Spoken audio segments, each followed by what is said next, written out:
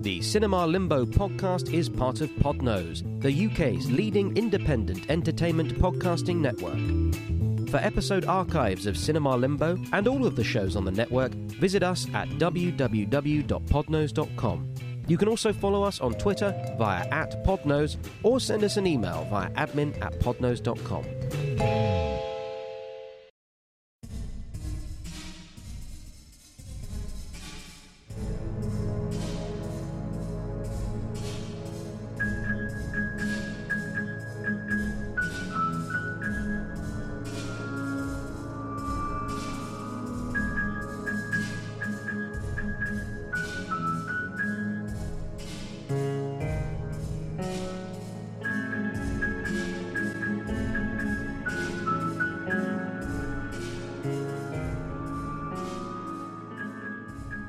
Hello.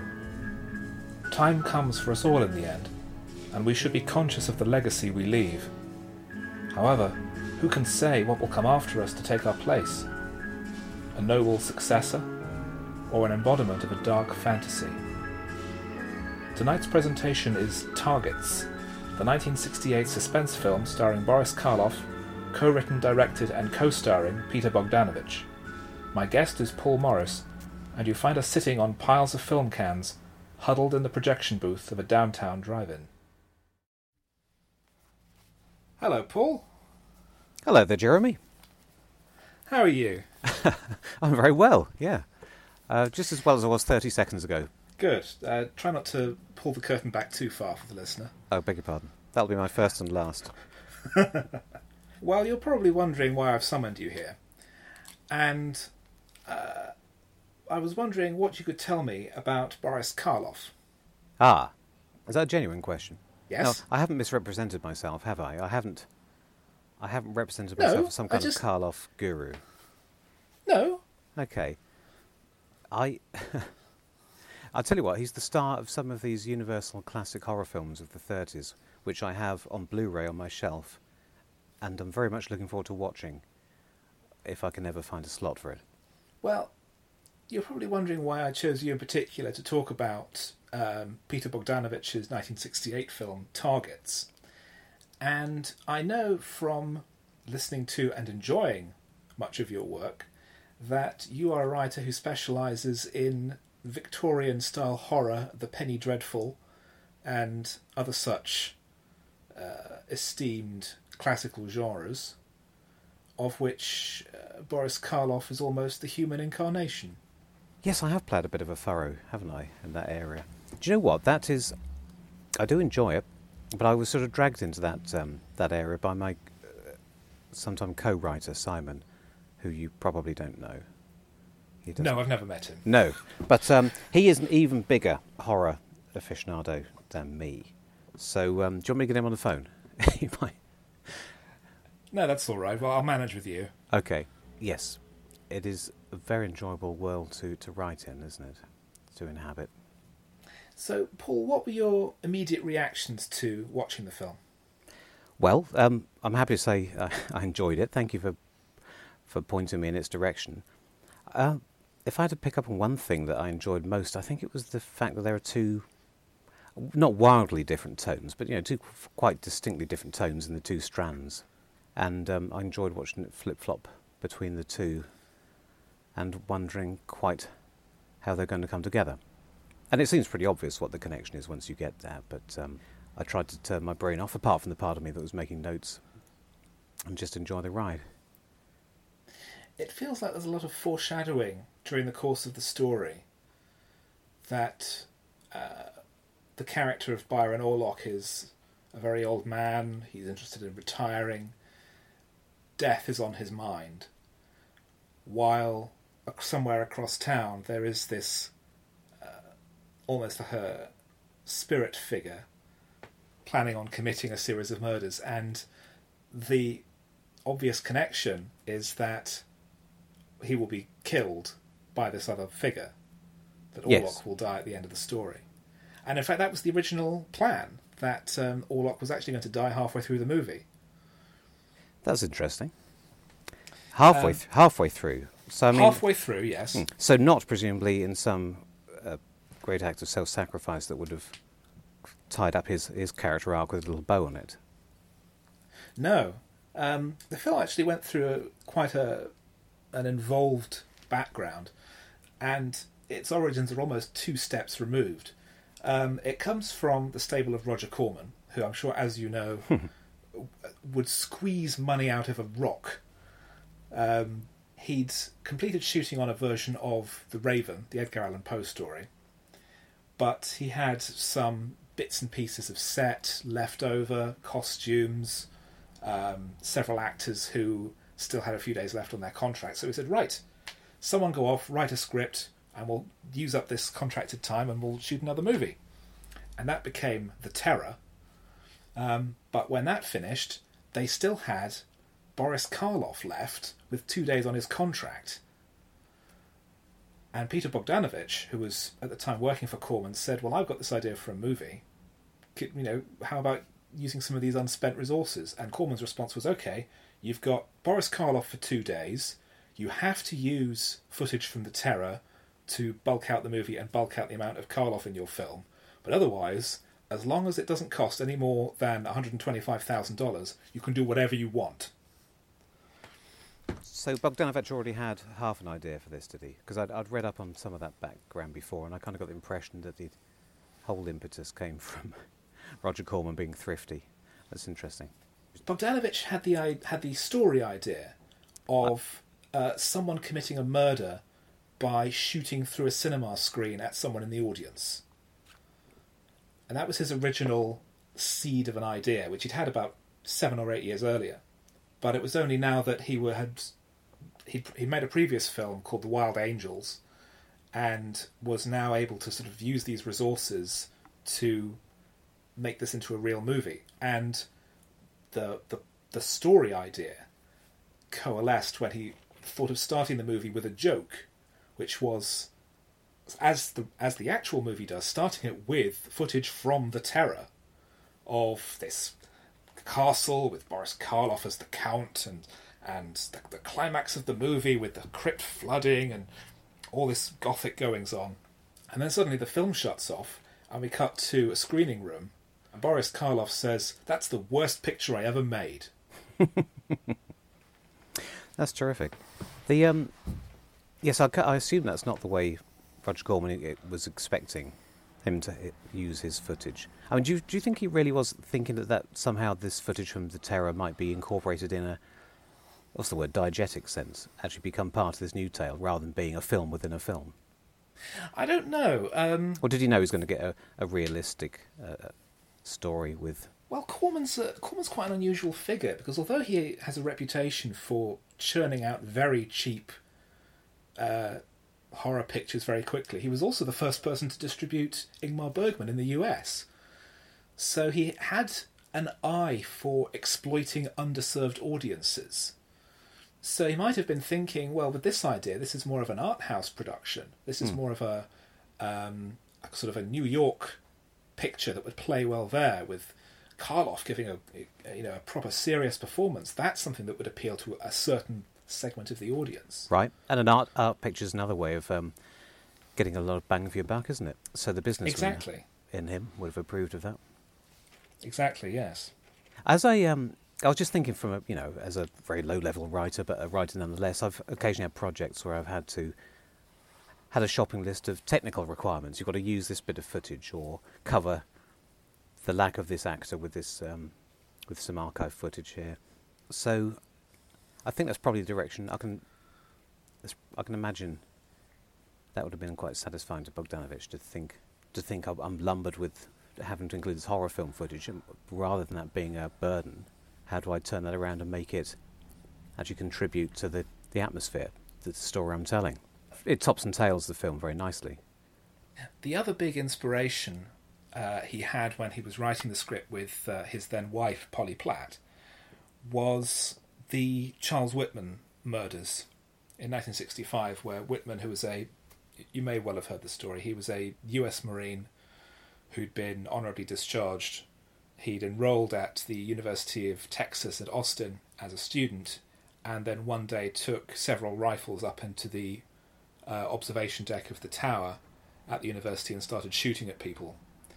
and I believe over 30 people were injured, over a dozen were killed, until he was eventually shot by police. And the contrast between the gothic horrors that Corman was still making, all these Edgar Allan Poe inspired pictures, and the stark realism and the brutalism of just a man randomly shooting at people in the street in a modern American city.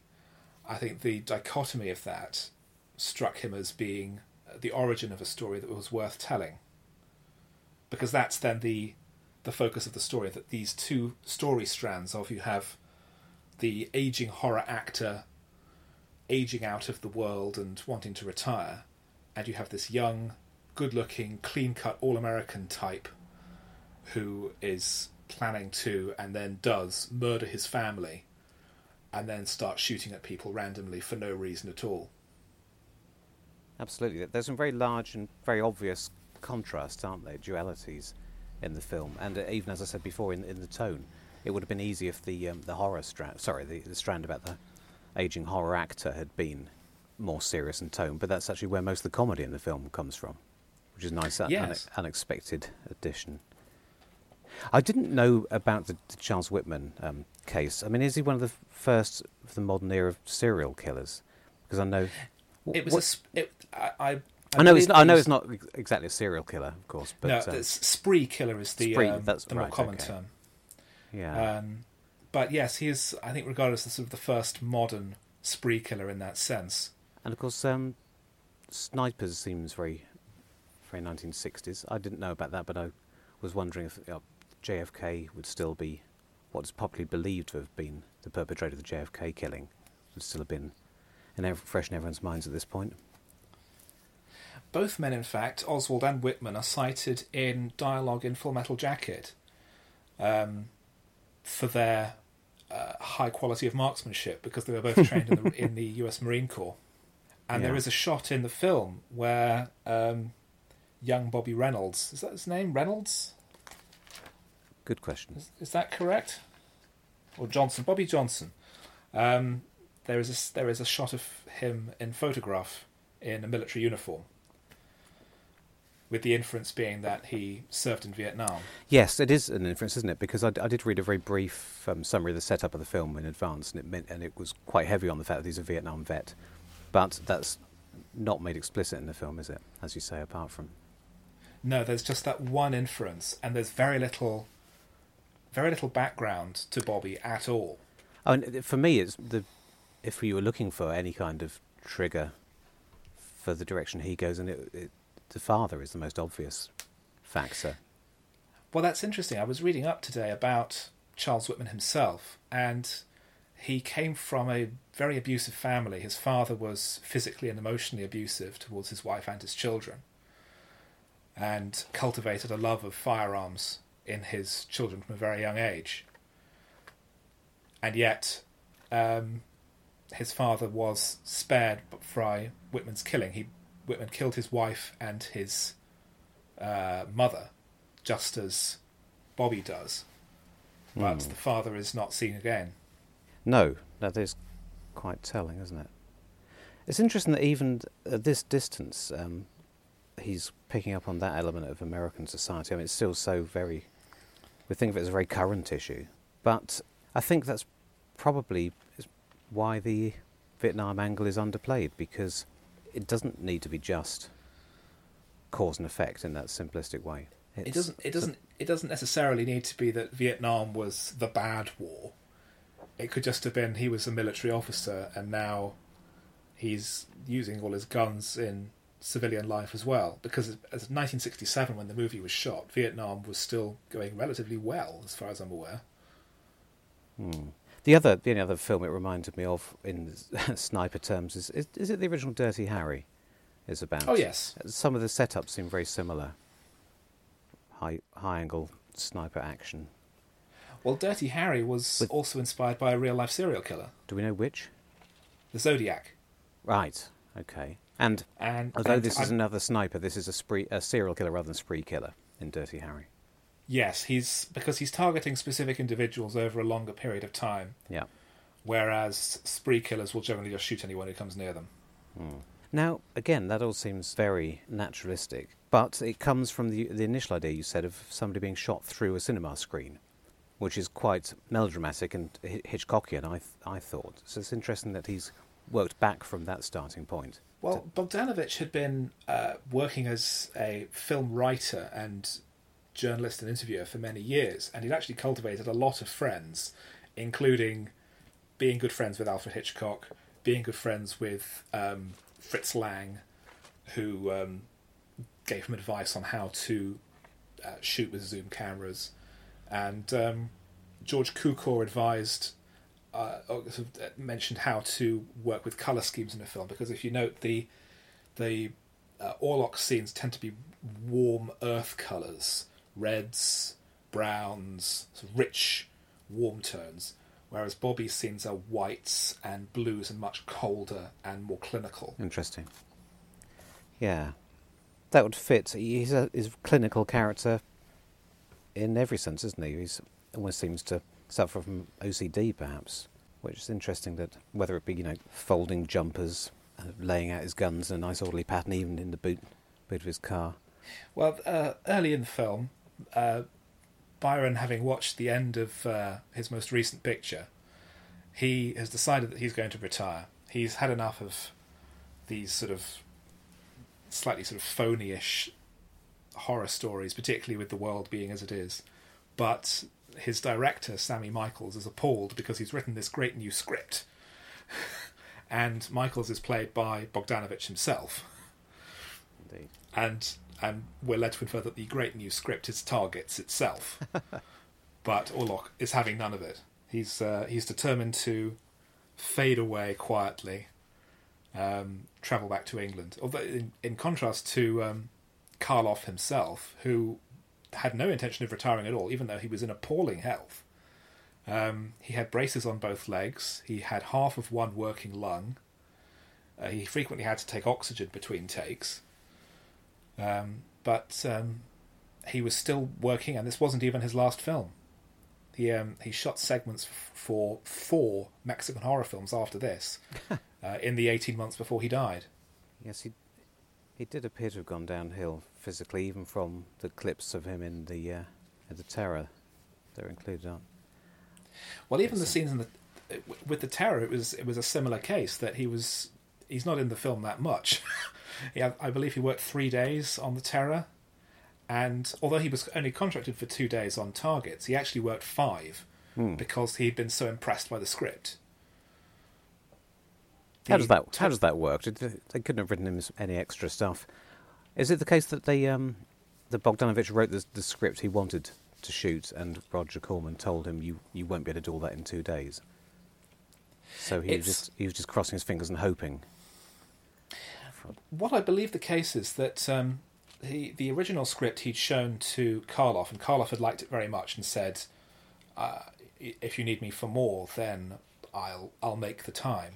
But the script was then completely rewritten by Sam Fuller, who was another sort of movie veteran that Bogdanovich had become close to.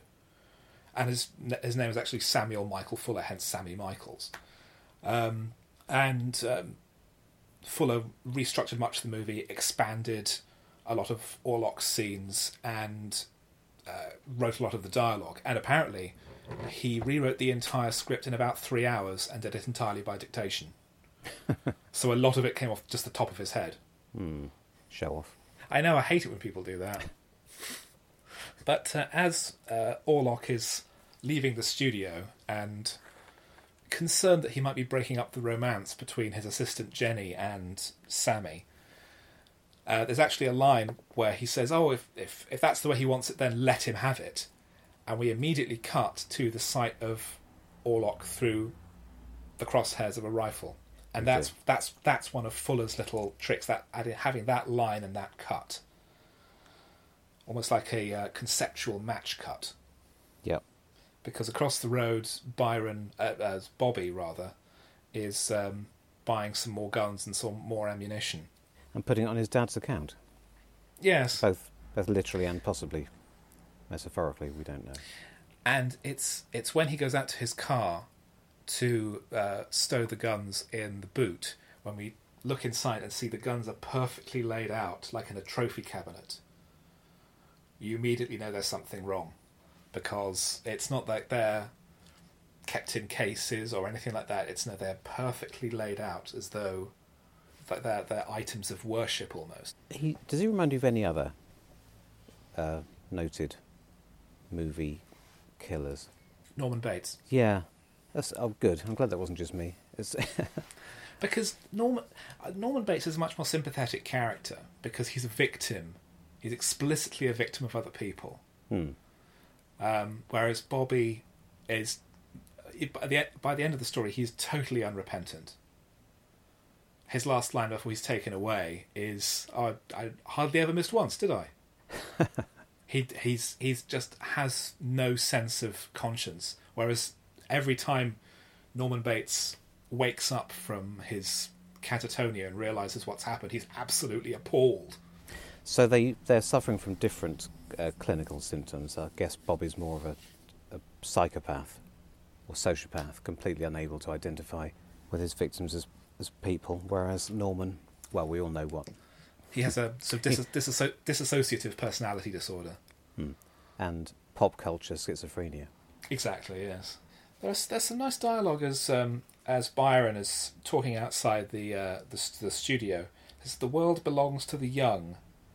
His producer, I think it's Sammy, says, "If you could retire if you want, but after 6 months you'll blow your brains out." Yeah, I quite liked his explanation for why. It's a rather pithy explanation for why he was bored of the same old horror films. Anybody can walk through the special effects for you. Yes, I thought that was particularly notable, because that's exactly the problem with major movies now, is that they rely often too much on visual effects. Yeah. The same way that horror movies at the time relied too much on the Kensington gore. Karloff was apparently quite concerned about how much his character sort of does himself down in the dialogue. And Bogdanovich had to repeatedly assure him, says, no, if you're that modest, the audience will like you more, because they'll want you to be more supportive towards you. And I think that works very well, because he's so modest and self-deprecating about his ability, and yet he's actually a genuinely really likable, warm, charming character. Yeah, it's a good choice to start him off at the very beginning by setting up opposite this rather cliche Hollywood executive. We sympathise with the writer, but we don't really have much sympathy with the producer, do we? No, because he's all about money. The producer's all about money.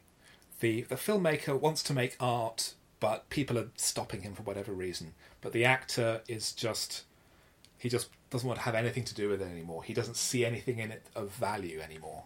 No, I imagine it's been a very long time since he even thought that art was part of his world. So Bobby drives home, and as on his way, he drives through Reseda, one of Los Angeles' many thousands of suburbs.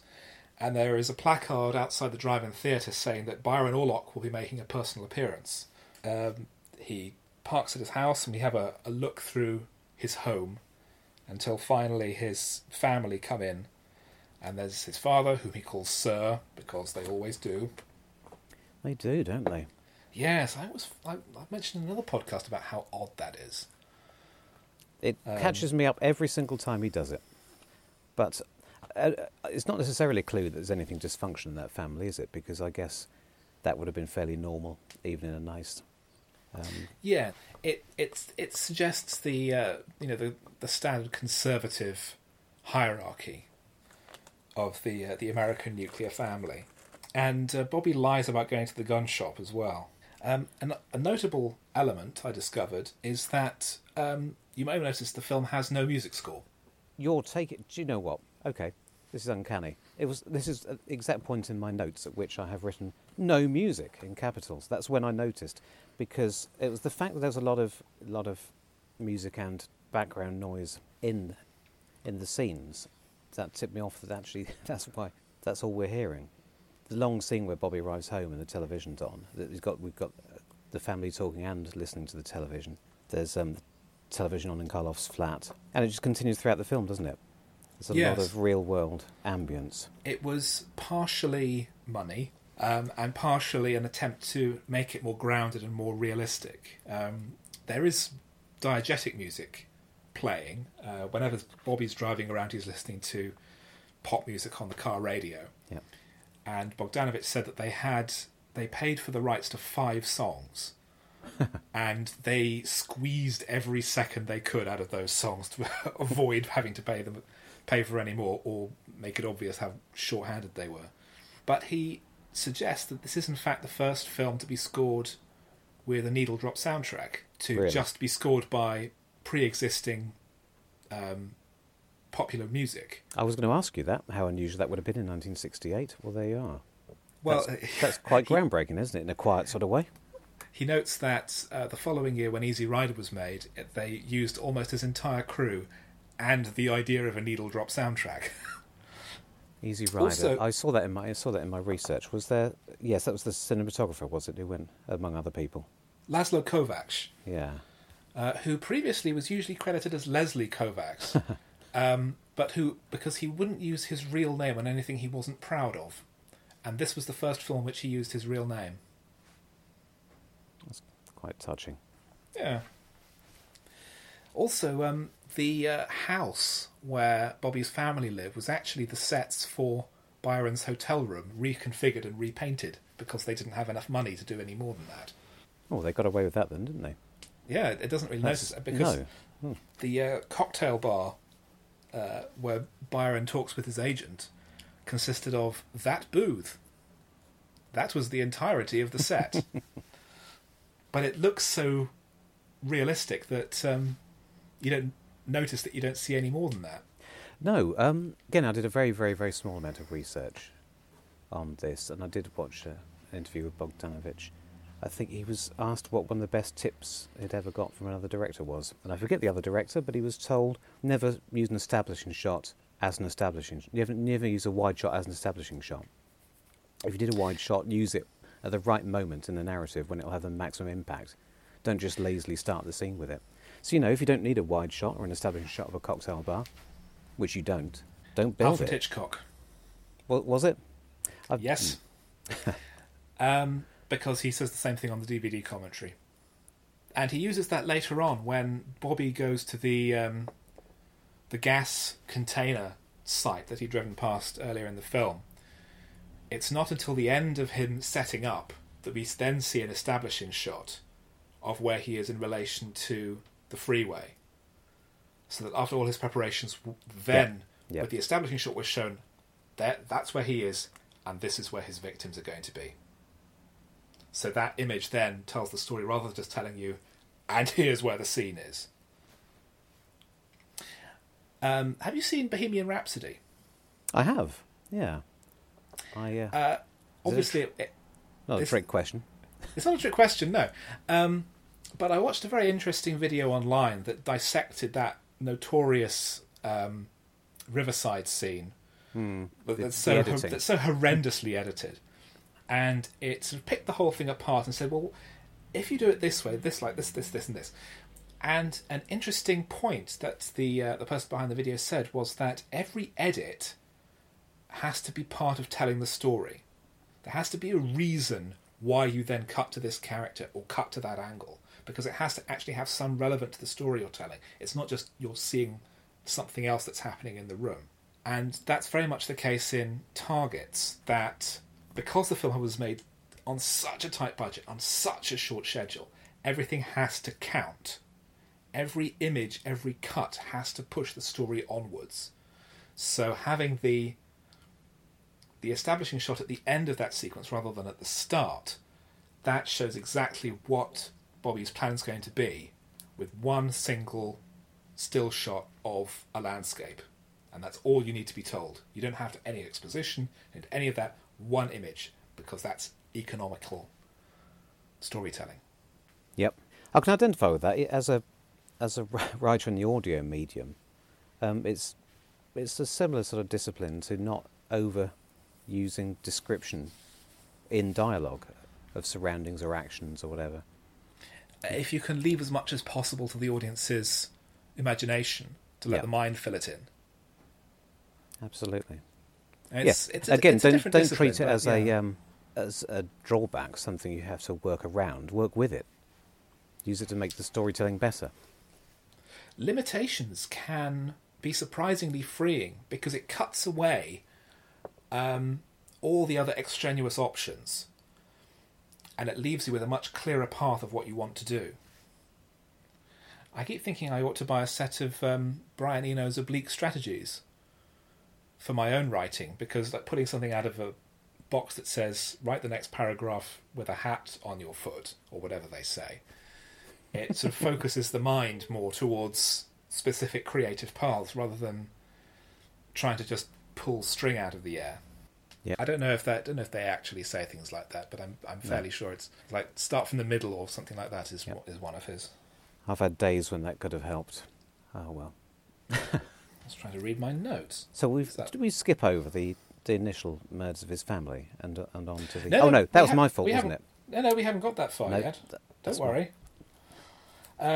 Bobby and his father go to a shooting range, and they're taking pot shots at the targets, and his dad goes to set up some more bottles or what have you, and Bobby takes aim at his father's back and is just on the verge of shooting him when he turns around and says, "Oh, what are you doing?" Are we quite sure he's on the verge of shooting him? And it's only... Do we think he's got some sort of... he wouldn't be prepared to shoot him to his face?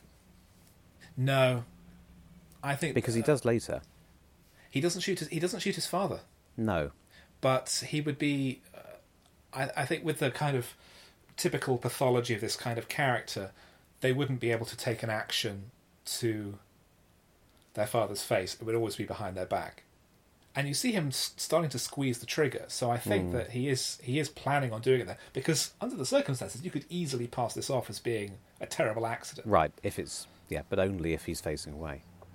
Yeah. So there's a practical reason as well. That's right, okay. Jenny comes to see Byron in his hotel room, and he says that she's sulking. But she's furious with him because of his behaviour. And she says that he wants to think that everyone's betrayed him, but that despite all his guilt and self-pity, there are people who still care about him. And it sort of opens up the idea that their relationship has been sort of quite long-lasting. This sort of unlikely partnership between the aging horror actor and the young Chinese-American assistant, who apparently gives him Chinese lessons in her off hours. Yeah, there's a lovely backstory there that we only get a brief glimpse of, isn't there? Again, it's economy. We don't need to know much other than they have a history, they have a friendship, but he's sort of apt to wallow rather than engage with his problems or people around him. Because, in a sense, he wants to retire. He just wants to run away from all his problems back to England and live quietly in the Cotswolds or what have you. He just wants to go and hide from the world rather than confront it. So the story, in that sense, is about him coming to terms with the changing in the world. That horror is leaking from cinema into real life, and there is nothing to be gained from hiding from it. There's then a very long... Oh, actually, as she leaves, the room service dinner set arrives, and the waiter sets it all up off camera, and then the camera pans across to reveal that it's actually set the table for two, because Byron wants to have dinner with Jenny, and I think that's just a sweet little detail.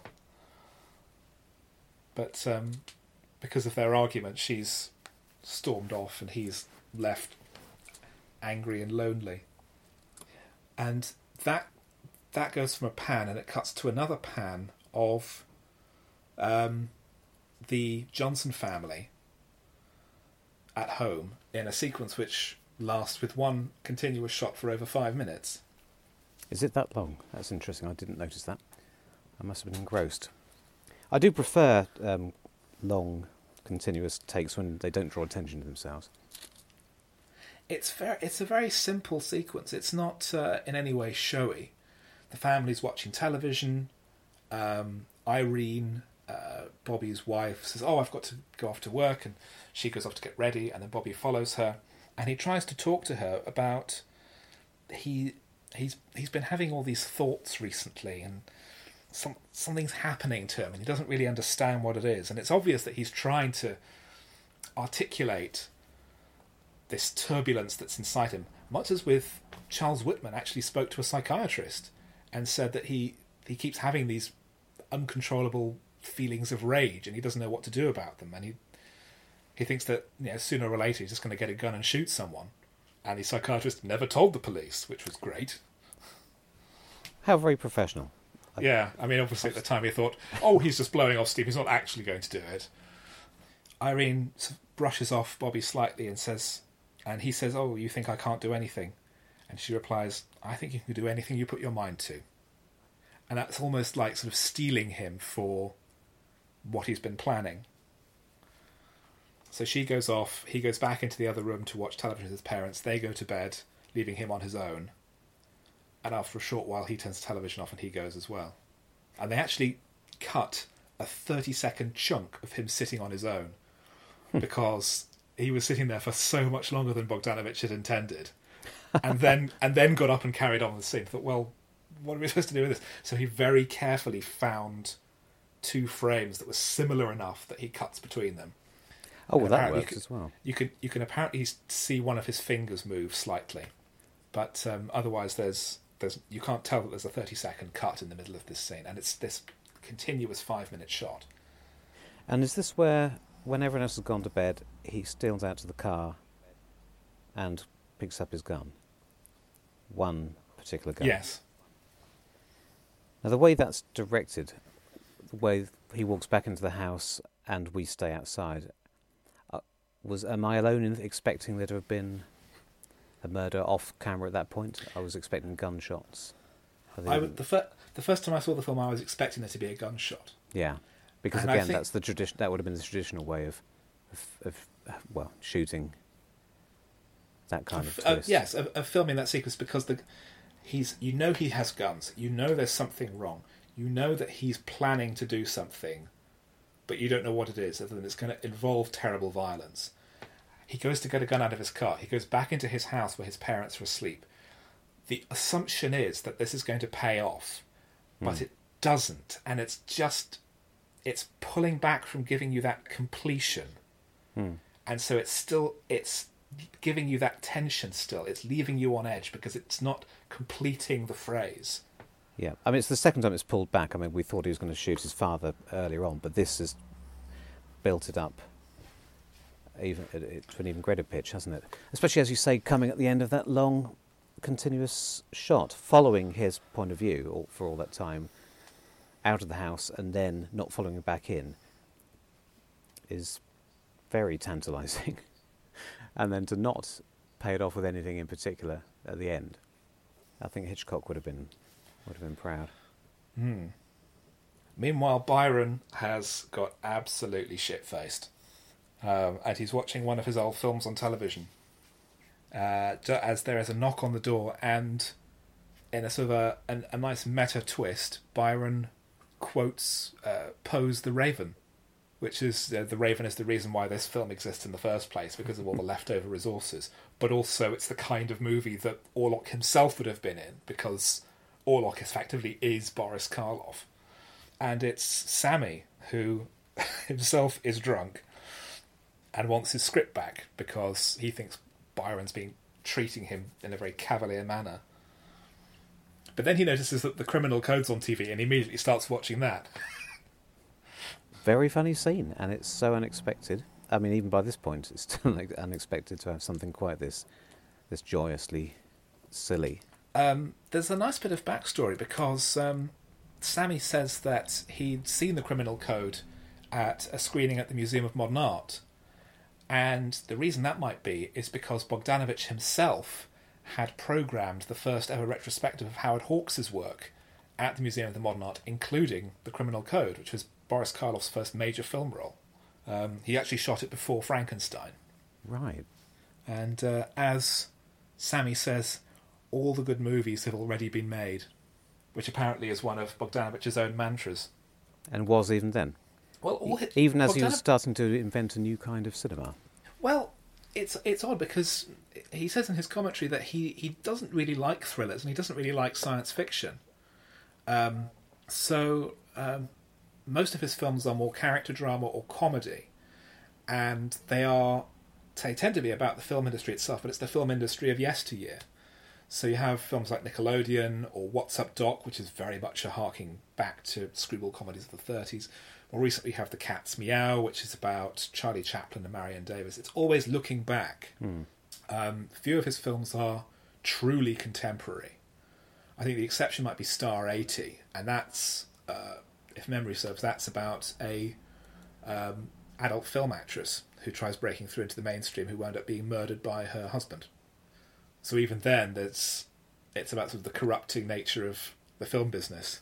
Boris Karloff on set apparently had he would never refer to the dialogue as the lines. He would either call them the jokes or the lyrics, which I think is almost like a music hall term of thinking of them as a performance rather than text. Interesting. As he and Sammy talk, he points to a newspaper about how there's been murders in a supermarket. Youth kills 6 in supermarket. Yes. That grew out of an earlier idea of filming some kind of murder sequence in a supermarket, of something like someone pulling a can off the shelf, and behind, on the other side of the aisle, was Karloff, and he pokes a gun through and shoots him. But the main reason they thought it would be a good idea is because supermarkets have really lovely flat floors, which are great for dollying on. So again, it's thinking about limitations in practical terms. I'm going to completely derail everything here by telling you that the thing that popped into my head apropos Youth Kills 6 in Supermarket is that there's a running joke in P.G. Wodehouse novels, generally Jeeves and Wooster, about newspaper headlines about somebody slaying 6. This could be a complete and utter coincidence, and it's not even a particularly well-known recurring theme in Wodehouse, but it's mostly used for its alliterative effect. It's always slays 6. But I thought that was interesting. It could well be a reference. Bogdanovich loves elements of the past. He loves his nostalgia. Yeah, I mean, it is, as I say, newspaper headlines. It's not that much of a reach. How can we find out, Jeremy? I could write to him. This could be the one new fact I've brought to the discussion. No, I'm very impressed. Unless it's not true. It strikes me as the kind of thing that might be deliberate. It's the sort of thing a playful writer would do.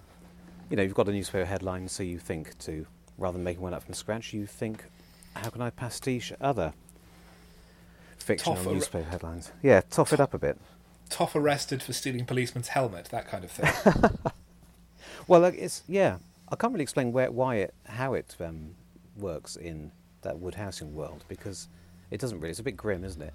But I think even there, it's Woodhouse making a rare nod towards the seamy side. The seamy side of the 20th century, the post-Edwardian era. Well, he does include fascists in his stories, with Sir Roderick Spurd and the Black Shorts. He does. That's as close to satire as he gets.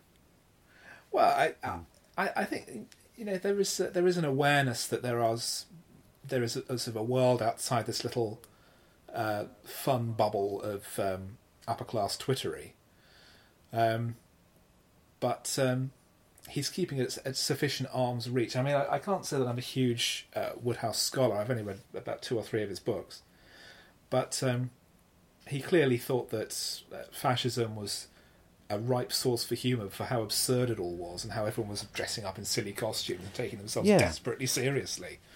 Some people have unfairly criticised him for that, but I mean that nobody criticised Charlie Chaplin for trying to satirise fascism.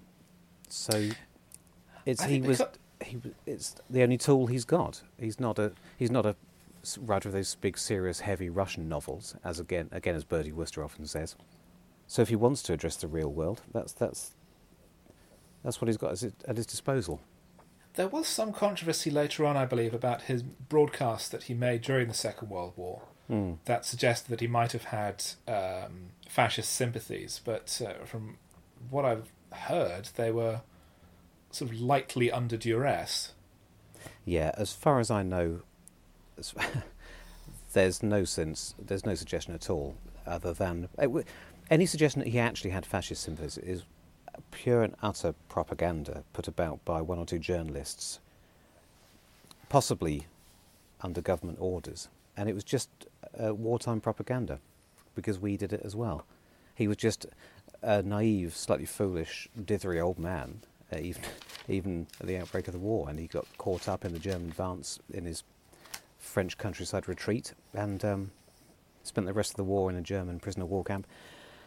And he claims he just did these comical broadcasts to pass the time, earn a little bit of money, and assure his friends that he was safe. That's all. And if you can divine the writer's character from his work, then he seems like the sort of person for whom that could be true. So, but a lot of people believe this propaganda from the Daily Mirror, oddly enough, and he never came back to Britain again after the war because so many people just lapped it up. And it wasn't until he was in his 90s that he finally received his knighthood, I believe. Yes, this is true. Yes, he probably would have come back for that, but it was slightly too late at that point. One of Byron's lines as he's talking with Sammy is, "My kind of horror isn't horror anymore. No one's afraid of a painted monster." So it's almost ties in with that the old-fashioned bogeymen are no longer frightening. It's the idea of horror in one's own street, in one's own backyard, almost as in one's own household. That's the sort of thing that he's seeing now, that the world is becoming this much more frightening, warped place, and that the old fancy dress costumes are just spook stories for children. Yes, it's taken the fun out of it. There's a story that at one of the original previews for Night of the Living Dead, it was treated as a fun-time monster movie, and that a large part of the audience was children under the age of 10. Because they thought, it's going to be like fun monster movie, like with the big ants and what have you. And instead, it's an incredibly dark, grim, violent, brutal story. And children are being taken out of there, screaming their heads off, traumatised for life. What a lovely thought. It's probably not the sort of thing that George Romero wanted. Good publicity, surely. Yeah, this film's not suitable for children. They said the same thing about Midnight Cowboy. Sammy suggests that he'll offer his script to Vincent Price, which I thought was an amusing in-joke. Very good. And as they are both very drunk, they collapse into bed. Bogdanovich was apparently quite self-conscious in that scene. Firstly, because he was doing a proper acting scene opposite one of his idols, and also because he'd never actually been drunk in his life and he didn't know how to act that way. Oh, really? He did a Richard E. Grant, did he? I believe he doesn't drink rather than can't. But and there is actually a line that he dubbed on later saying, I couldn't have another drink, I've already had too many. To sort of say, yes, I'm drunk. Because he was worried that it wasn't being sufficiently conveyed in his performance. Irene gets home, and Bobby's still up smoking in bed. And again, it's a very creepy, eerie scene of him just laying in bed in silence, in the dark, smoking. I'm sorry to keep using this phrase, because it's given me the impression I've never watched any films that aren't Alfred Hitchcock. But again, I thought there was a very Hitchcockian moment. Not just the atmosphere, but some of the technicalities of it. It's the lighting. The lighting, yeah. The fact that it only just works technically, shining a spotlight on him every time he takes a drag on his cigarette. It reminds very much the sort of setup Hitchcock would have gone for. Which it's a nicely artificial idea of just fading up a light whenever he takes a drag, as you Yeah. say, because that wouldn't happen in real life. No. But it's like in The Birds, where Tippi Hedren's watching the line of petrol catch fire, and it's done in 3 still frames rather than a shot of her turning and looking. So it's that artifice that conveys the emotion and the mood of the scene far better than performing it realistically. Yes, if that had been lit like The Godfather, it wouldn't have had quite the same impact, would it? No, I think The Godfather looks far too brown. That as well. It's a very brown film. I mean, it is like people make jokes about how in the 70s everything was brown. Yes, it's the, Like the wallpaper and the clothes and the drinks. And The Godfather, everything is brown. it's the oxtail soup of mafia films, isn't it? Even the cars are wood-panelled. As Irene gets into bed next to him, we realise that Bobby actually has a gun by his bedside. And it's cut, and there's a hard cut to the following morning. And bang, bang, bang. The letters of die are typed out on a typewriter. Yep. Very clever. It's such a strong, hard way of cutting, and it's such an abrupt, brutal cut from this dimly lit room to this pure sheet of white paper with red ink stamped onto it. And Irene comes in to say good morning, and Bobby just picks up the gun, and as she kisses him, he shoots her in the stomach. And it's done so casually and so unceremoniously that the first time I saw it, it took me a moment to register what had actually happened. And we've That already he'd done it almost without thinking. Yeah, we've already had 2 scenes which, to greater or lesser degree, built up the tension before not releasing it. This time, he takes the opposite trick, and apart from, as you say, the slight clue of the typewriter, he just jumps straight in. His mother comes in, and he shoots her. There's a young man bringing in groceries as well, and he is also shot. And then Bobby just quietly, methodically tidies up. He locks the door. He puts his mother in the bed. It's just carefully tidying everything away. Yep. Nice and neat, just as Whitman did. It's another continuous take, isn't it? Following around the house, rearranging bodies and I believe mopping so, the but it's floor. much shorter. Right. It feels quite long. I think because of the tone, because you're now... it's almost as like you've become an accomplice to it, because it's presented as so flat and affectless, and because he is so flat and affectless, and he's just going about this completely blank-faced, like an automaton, so it feels like you're part of this now. Is it too soon for me to mention Hitchcock again? I mean, the first thing that pops into my head, which is not a particularly strong link, but it reminded me of the murder in Torn Curtain, where I believe Hitchcock wanted to show that trying to kill somebody is not actually as easy as most films make it look, and dragged out a single murder into quite a long, rather unpleasantly clinical scene, with the camera just refusing to take his eyes off the grim goings-on. And this, although this is different in that the murders themselves are very quick, something about the lingering of the aftermath reminded me. It has that... because it's not just showing the murder, it's showing the aftermath of the murder. It's showing how the character is processing what they've just done. In Torn Curtain, the character, it's a kill or be killed scenario, because he's a spy and he's trying to escape and he's been caught, so he has to strangle this guy or shove his head in the oven, or Yeah. I can't remember quite how the scene There's a lot more emotion in it, isn't there? Both in the murder and the aftermath in Torn Curtain. Yes, because Paul Newman's character, who commits the murder, he's not a spy. He's some sort of university professor, I believe. So he is not emotionally prepared for this, for what he has to do. Whereas Bobby is just completely focused, completely single-minded, and treats it as almost like a household chore. So Now, I think that's it's an interesting dichotomy.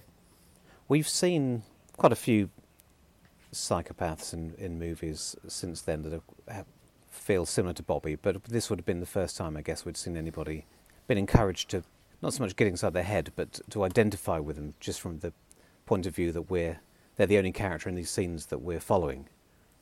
Alfred Hitchcock was working on a project, I believe around then, or maybe a year or two earlier, called Kaleidoscope, which was going to be almost like a companion production to Psycho, in that it would be about a serial killer, and the serial killer would be the main character, and we would follow him through his multiple murders.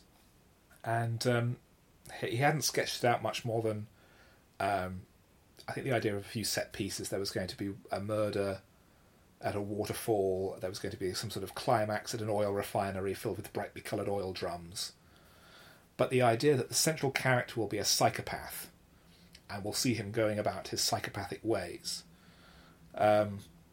It's something that was clearly ticking through people's minds at the time, ticking through these the thriller makers. Do we know why Hitchcock didn't go through with that in the end? Studio wouldn't fund it. Right. In the same way that originally he wanted, I think it was to cast Cary Grant and wouldn't have been Cary Grant and Grace Kelly, I think it was, in Torn Curtain, both of whom I think had retired by that point. And the studio said, no, you're not casting these old people in our movies. We're in the business of making money. You're going to cast the new hip stars like Paul Newman and Julie Andrews. And they're actually really good. Julie Andrews in a spy thriller works surprisingly well because she's a really good actor. I don't think she gets enough credit for how varied her performances can be, because everyone knows her as Mary Poppins. Everyone knows her for doing comedy and music. But she's a great dramatic actress too. Rather like Dick Van Dyke, who's done multiple terrific dramatic performances. He's been a murderer in Columbo. He was in a film loosely about Stan Laurel, where he played an alcoholic comedian. He's made a film himself about alcoholism, based in part on his own experiences. It's the new Dick Van Dyke Show. It's going to be all about the films he's done about alcoholism. Just as Bobby gets in his car and drives off, we finally see the note that he'd been typing, and I have it here. Ah, yes. To whom it may concern, it is now 11:40 a.m. My wife is still asleep, but when she wakes up I am going to kill her. Then I am going to kill my mother. I know they will get me, but there will be more killing before I die. Yep. It's just so cold. No other word for it. Before I Die was the script's original title, and Bogdanovich didn't like it, but he couldn't think of anything else. And eventually, Polly Platt suggested Human Targets, and Bogdanovich just cut it down to Targets. That is seen on a poster in the wall in the gun shop, isn't it? The word Targets. Yes. Just in the background. The shooting in the gun shop was obviously a bit of a challenge because you had to ask permission first. And obviously the proprietors would ask what the film was about. And Bogdanovich's answer was, well, it's about a father and son who reconnect when they go hunting together. And say, oh yeah, okay, fine. Sounds perfectly truthful to me. This is in contrast to when they got permission to film on the freeway, which they never did at all. All the freeway scenes were done without permits. Even the bits where people are swerving all over the road, where there are people flagging down cars because they're being shot at, all of that was shot without permits. No one had any idea what was going on. All the actors were being directed with walkie-talkies. That's some guerrilla filmmaking, absolute chaos. I know, it's almost absurdly dangerous. And that whole sequence took 2 days to shoot. They shot that whole section in 2 days. Because they planned the whole thing down to the absolute individual shots. So they knew exactly what they needed.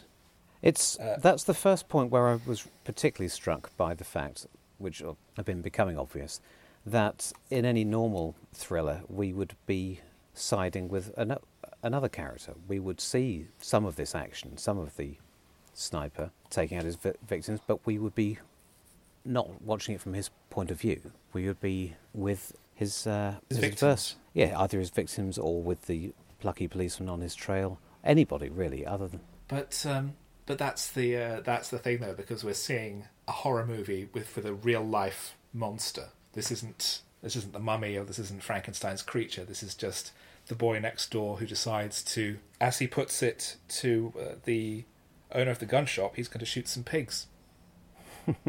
And I like the detail that as he's reading off which rounds of ammunition he wants, he's eating a chocolate bar. And later brings a packed lunch. When he goes on his shooting spree, he's got a sandwich and a bottle of Coke with him. Yeah. Is it a sign when he abandons this crime scene in some haste, but presumably not any more haste than he would have been expecting? He's carefully laid out guns, get scattered, he drops one, has to leave certain others behind. Is this a sign that things are starting to go awry, or his carefully ordered world is... It's being intruded on by reality, which is that the police are starting to arrive. And it's also a way, in script terms, of cutting away the danger that he poses, because he keeps having to leave behind firearms wherever he goes, until by the end of the movie, he just has one gun left and he uses up all the ammunition. And so he's completely incapable of further crime. Yeah. I mean, without getting ahead of ourselves, actually maybe I shouldn't say it just yet, but I mean, in those sorts of moments, again, we're being encouraged to side with him. Oh no, don't drop your gun. Oh no, can you reach it? Don't leave that behind, because he's in the position where our audience identification figure would normally be, the person we would want to see succeeding, the person on whose behalf we're feeling this tension. And that's twisting around the way that films ordinarily work, because if we're being put into the position where we're trying to egg on a man who's murdering innocent people, that I think makes us question the way that these stories normally work. That we're being manipulated normally into supporting the protagonist. And normally that's fine, because the protagonist is a good person. But in this half of the story, he's a killer. But it's still almost unfolding the same way. So it's putting a kind of cinematic reverse and showing you how this story works, while at the same time you have someone else talking about monsters, as if the Orlok storyline is commenting on the Bobby story. Yes. Even in scenes where he's struggling to get somebody within his sights, it's, again, there's tension. We're sort of automatically drawn to want him to get the person perfectly in his sights before he pulls the trigger. No matter how much you stop yourself trying to think like that, it's just human nature to... We're not in a position to be... If we were siding with the victim, we'd be thinking, get out of the way, move to the left, move to the right. And this is just completely the opposite. But you were siding with the psychopath. I'm afraid I was, yes. But I blame Peter Bogdanovich, Your Honour. That didn't fly in Nuremberg. It's not going to work now. Meanwhile, Sammy and Byron wake up. There's actually a rather clever cut where we see a clock in Bobby's house, and it cuts to a clock in Byron's hotel room, and it's only a few minutes later, to give the indication that of synchronous events. But Sammy and Byron wake up. They both feel terrible, and Sammy looks over at Byron and starts and says, "Oh God, I was having a nightmare," and then I realised that I was lying next to Byron Orlok. And as Byron gets up and walks out of the room, he walks past a mirror and then starts himself at his own reflection, because though he forgot he was the famous horror movie actor. And that was an ad lib thrown in by Boris Karloff. Jenny arrives with tickets for travelling across country by train and then back to England on the Queen Mary.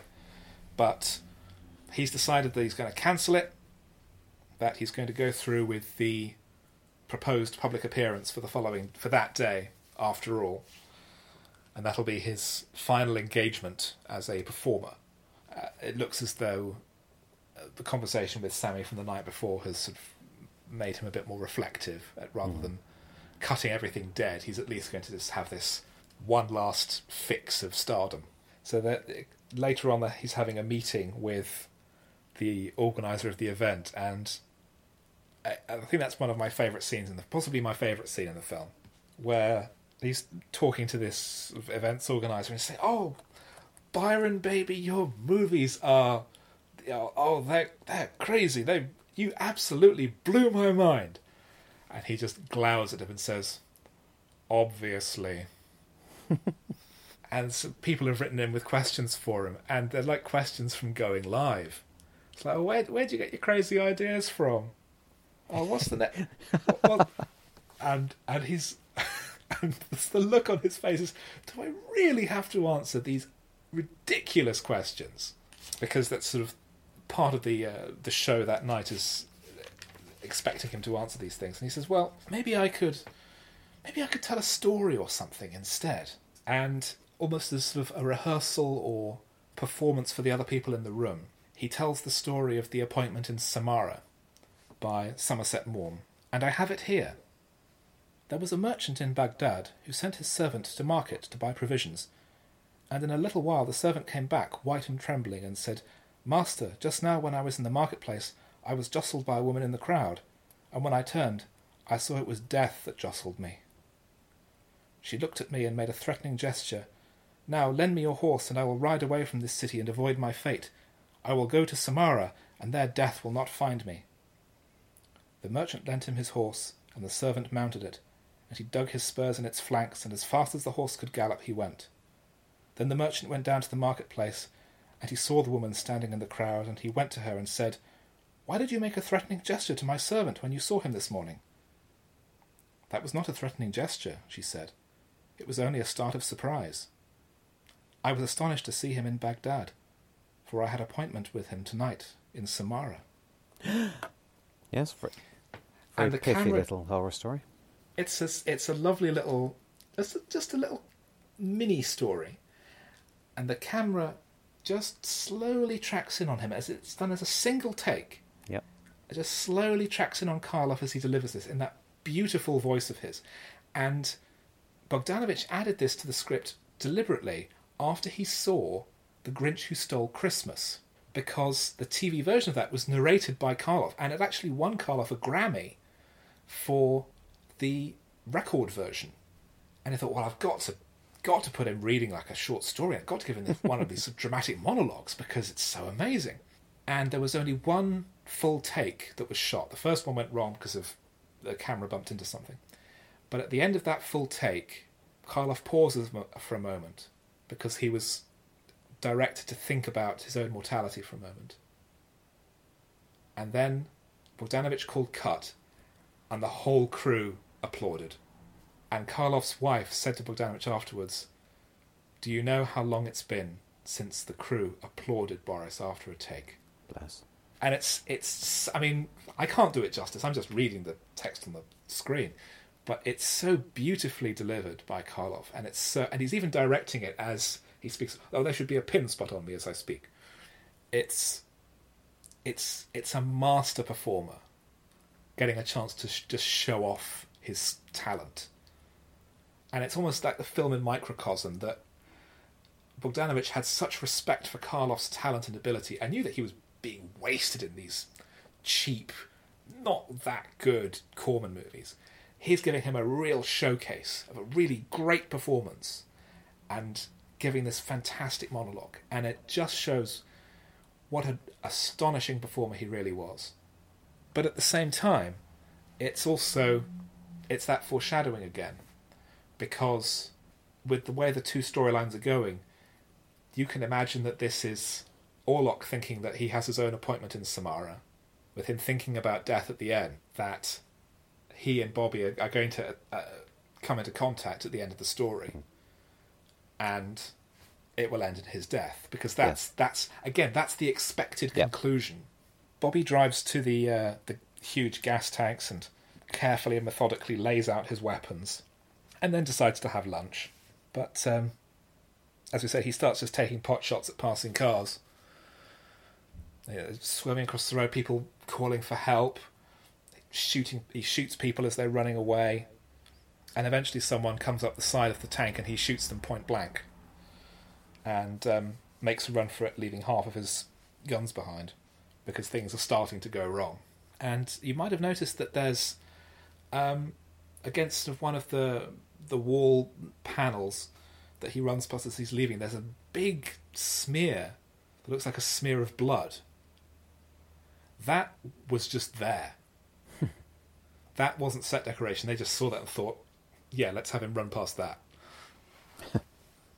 And this is the second of 3 killing sprees, 3 separate murder scenes, and they're not really connected in the real world, are they? We've had no comeback from what happened to his family, and later on, when we arrive at our final destination, there's no reference to the famous motorway killer. No, but it's... it's less a more traditional narrative would have had some continuous thread through there, like a single heroic operative of the law tracing him. But we don't get that. No, it's a totally different arrangement of story. He just gets away with it until he doesn't. But he's not expecting it to go on forever anyway, as we know. He's expecting that eventually he'll be caught.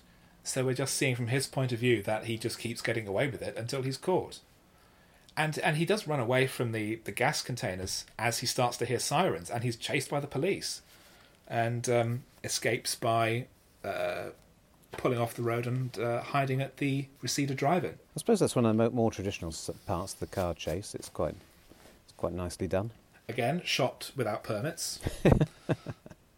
And yeah, it is surprisingly neatly done because it's all real cars on real roads. I've seen a car chase once that was shot in entirely stationary cars indoors. The first Saw movie has a car chase where both cars are shot with poor man's process, which is where they're just surrounded by black drapes, and you have people rocking the cars in the background, or you pan the camera past them really fast, and if you edit it together quick enough, it looks like a car chase. Whereas in fact it is cheating. The ticket boy at the drive-in is no less than Frank Miller. No, Frank Miller. It's not Frank Miller. The ticket boy at the drive-in is no less than Frank Marshall. Yes, I saw his name in the credits. That's who he was it? Who would go on to be Steven Spielberg's producer, husband of Kathleen Kennedy, and direct a number of films, including Arachnophobia. And this was his first film job. And one of the other staff members at the drive-in is played by Daniel Selznick, David Selznick's son. So it's very much sort of generational aspect almost, that it's having the old generation handing on to the new, even on multiple levels of the production. Would these be friends of Roger Corman's then, or associates? They're friends of Bogdanovich's. Right, okay. Bogdanovich was extremely well connected. Oh yes, at this point. I mean, I think it was around this time that he had as a house guest Orson Welles for several years. The Welles just lived in his house. I mean, you wouldn't want him raiding the fridge, would you? Stinking up the place with his big cigars. No, I wouldn't really. Sorry, so the most extreme sound design is at the beginning of the drive-in sequence. With the sorry if I'm getting ahead. With the reverb on the film, on the movie that's playing. Yes, it's quite unsettling. Yes, it is. Because it's coming through speakers and it's coming through car radios, so you're having multiple sound sources and they're overlapping in that very sort of disconcerting way. The sound editing on the film was by Verna Fields, who went on to become a very successful and very respected film editor. And the freeway sniping sequence was actually shot entirely silent, and she built the sound design for that from scratch. Right, makes all sense. In the editing room. But it doesn't seem fake. It sounds totally natural and real. It's only in retrospect that you realise that the whole thing must have been phony. I think it's the film has such commitment to portraying the environments realistically, which is interesting because so much of it is shot on sets, and a lot of the times they're quite minimal sets, and yet it's trying so hard to be, no, this is real, this is real. It reminds me of Back to the Future, which is quite a small scale story, and yet has this huge orchestral score to try and trick you into thinking that it's this big, expansive story, when actually it's quite small scale, and that's fine. So the kind of the flat, affectless presentation of the lack of music and the editing is tricking you into making you think that it's a very realistic presentation when it's all being done on a background of cardboard. But it's not quite cinema verite, because when he needs to, with some of the visuals and more obviously with the sound, he's prepared to twist real world elements to create a certain tension. Yes. Bobby climbs into the screen of the drive-in itself, having loaded his rifle and had a sandwich. And there was a number of shots of sort of audiences arriving at the drive-in that were actually all test shots that Bogdanovich and Kovac had previously shot, of seeing how well they could shoot in that environment without using any additional lighting, just using the source light.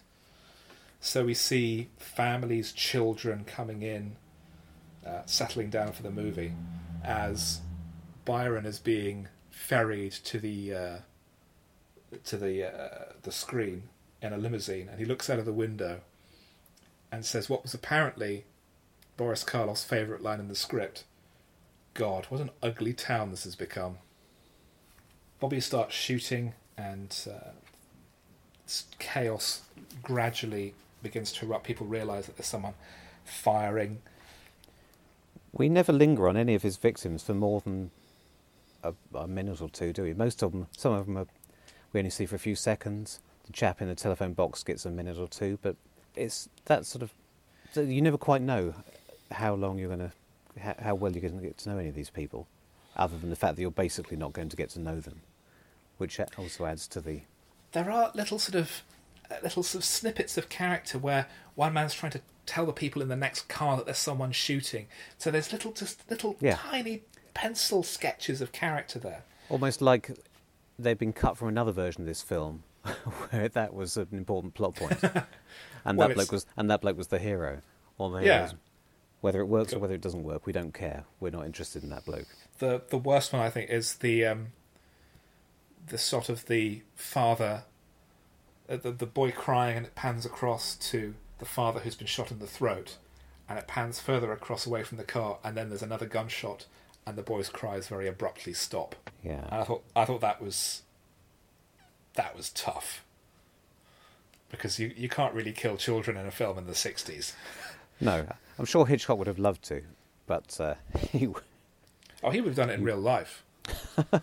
Byron's limousine has pulled in, and he's decided that the car will pull down at the front of the screen, but he notices that people are leaving in something of a frenzy, and he says, well, they seem to be enjoying it. He does. Black humour in the middle of the carnage. Exactly. Whilst as Bobby's trying to reload, he clumsily knocks the container of cartridges down to a lower level and has to reach down to try and grab them. And as you said earlier, it's almost like the tension of, is he going to be able to get the bullets to continue his murder spree? Exactly. I hope he does, because it's just a bit further. Come on, Bobby, you can do it. You can do it. Come on, you can kill these innocent people. Have we gone past the murder of the projectionist? I think we might have, yes. This is the final time I'm going to say something seemed Hitchcockian, but just the way that... I don't know, it might remind me of something more specific, which isn't quite coming to mind, but it made me think of the end of... Is it Strange on the Train, where the chap running the merry-go-round gets shot, and the equipment carries on running out of control without him? Just yes. And particularly the shot of Bobby's fingers trying to reach the bullets is a very Hitchcock-type shot of someone reaching for someone's hand. Or at the end of... Is it Saboteur? Where there's the climax at the top of the Statue of Liberty. And the villain is holding on to the hero's sleeve. And you just see very slowly the stitching giving way. Yep. In a close shot, and again, that's done without music, because you don't need to be told that extra element. So Bobby's down to pretty much his last gun as the police arrive. Sammy's arrived as well, and Jenny is hit. Jenny is wounded. Byron bundles her into the car, and in a very quickly cross-cut scene, he sees that Bobby is off to the corner of the screen, and he advances on him just this old man armed with nothing other than his walking stick, advancing on the new face of horror. But as this is happening, on the screen behind Byron, his character is walking towards the camera as well, also dressed in a dinner suit. And the confusion between film and reality wrong-foots Bobby just long enough for Byron to smash the gun out of his hand with his stick and then slap him across the face. Yep. He really larrups him. That's absolutely terrific conceit. That we've left naturalism behind, but I'm happy with that. To get such an arresting image. It's something it's believable that it could happen. That it just the image of someone in front of you, and then they're also on a huge screen as well. Suddenly, and because Bobby has no apparent awareness that Orlok was going to be there, so with his clearly damaged state of mind as it is, it's enough to just give Orlok that tiny edge that this crippled old man needs. And he looks down at Bobby cowering in this corner and says, "Is that what I was afraid of?" I feel like that could be one of the great final lines in cinema. Absolutely perfect. As Bobby's led away by the police, he says, as I mentioned earlier, "Hardly ever missed, did I?" Because he's so proud of his marksmanship. Byron's bundled into the car, and the cars drive away, and everything turns into this sort of massive lights against darkness in the city. And then it just fades up on a single held shot the following day of the empty drive-in parking lot, except for Bobby's car right in the centre. And the credits roll over silence as clouds pass across, and then it just fades to black. I think it's an absolutely terrific film. It's been on my list to cover for Cinema Limbo for quite a while, because I was aware of it being, it's Boris Karloff's last film, but it's this kind of modern avant-garde thing. And I watched and I thought, yeah, this was pretty good. And then I watched it again to make notes, and I thought, actually, this is really good. And then I was listening to Peter Bogdanovich's commentary and thinking, actually, this is very, very good. So I think it's really like a keystone text of Hollywood. It's kind of the moment where old Hollywood died and handed over to the next generation, with Karloff passing the torch to the new generation of movie brats like Bogdanovich, Coppola, Lucas, De Palma, and Spielberg further down the line. And the generational shift from the gentleman of horror to this new frightening world where there's the person next door could be a serial killer. We don't know, because they look perfectly normal. The real monsters don't come wrapped in bandages or have fangs in their mouth. They've got crew cuts and hunting licenses.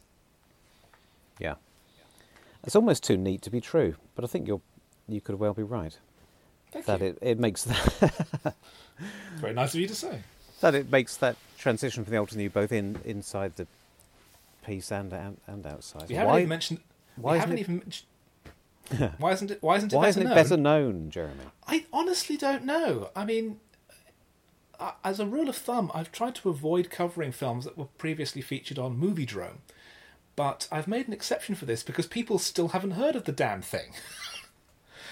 And I just find it so strange. I mean, maybe because Bogdanovich's career didn't pan out quite the way people expected, that he burned out after less than 10 years and has sort of not been as big a star filmmaker as his contemporaries were, because Karloff has a reputation for doing monster movies and horror movies and not being a serious actor. Because, I mean, his greatest performance, I think, is probably Frankenstein, but this is a really remarkable, serious performance from someone who should have had much greater recognition during his lifetime. I would say it would be comparable with something like Lost in Translation. It's giving a star a showcase for talent that hadn't previously been recognised. And as a salute to the gentleman of horror, I think it's unparalleled. You know, Christopher Lee never had a final horror film that could match something like this. Peter Cushing didn't either. Vincent Price had Edward Scissorhands, which is a very affectionate portrait, but it's too warm almost, because he's the kindly eccentric scientist rather than being involved in any kind of suspense story. Because Targets is something that is showing the end of one era at the start of another, something where only Karloff could have played that character. That sort of Cushing was never able to do something similar with, handing over into... Peter Cushing was originally asked to play Dr. Loomis in Halloween. And so was Christopher Lee, and so was Vincent Price, and they all turned it down. And I think that could have been the same. It could have been Lee going from the Hammer horrors into this new world of horror, where innocent people murdered in their beds in suburbia, because that can happen. And Lee has said that that was his only career regret, was saying no to Halloween. Not just because of the financial security of doing all the string of sequels, but because it was such a good script and it was such a good film. But at least Karloff, even though his career was not what it could have been towards the end, he, at the very least, goes out with a remarkable work like this. And would you say, being completely honest, that there's much sign that he was capable of this sort of performance from his classic work? Is there a line through earlier films towards this, or is it just Peter Bogdanovich recognising something that the average filmgoer wouldn't have seen? I think it's the latter. I mean, you watch his earlier work, Frankenstein and Bride of Frankenstein most obviously, but things like The Criminal Code, his earlier days, where he was the very charismatic, menacing figure, there was a star quality to him. There was a charisma that was clearly there was clearly something there, something different from the ordinary. But I think it did take Bogdanovich to actually harness that, to say it's not just charisma, it's talent, it's pure talent. There's a wonderful lightness of touch to this performance, which, I don't know, I can't immediately see any of his peers having pulled off in quite the same way. But... Well, sort of going in the other way, I mean, Vincent Price was known for having sort of quite a humorous element to him, and yet around the same time he did Witchfinder General, which is by far his darkest and most serious horror performance, and he's absolutely fantastic. So it's kind of going the other way. But yes, I think you're right. There is there's a lightness here that you wouldn't have expected. So I think we should spread the word. I think a lot of people who might not immediately be attracted to the idea would enjoy this. It's not a scary art film. It's not too subversive a thriller, even though it's in some ways subverting the normal rules. It doesn't completely break every one of them. I think it's intelligent enough for the regular moviegoer, but not too stupid to frighten off the art house crowd. Or maybe the other way round. But you're absolutely right. I'm going to start putting bill posters around on the trees in my street. Yep, I shall have T-shirts and badges made. Excellent. Well, I'll meet you at the clubhouse next week for the catch-up meeting. And also I shall pastiche it the next time I get a chance in one of my own scripts, because, as you know, in my line of work, we like to rip off other works, and... What's the use of a good idea if you can't reuse it and change it around? Absolutely. It's just asking for it, isn't it? It's rude not to. Exactly. Thanks to Paul for making time for this podcast. His most recent Doctor Who audio dramas include The Enchantress of Numbers, The Ghosts of Greenwich, and The Talents of Greel, with those and many others available from bigfinish.com. Cinema Limbo is on Apple Podcasts with almost 70 episodes available, so please download, review and subscribe. We're also on Twitter at cinema_limbo, and Podnose is also on Patreon, so please do make a one-off or regular contribution to help with our running costs. However, until next time, is that what I was afraid of?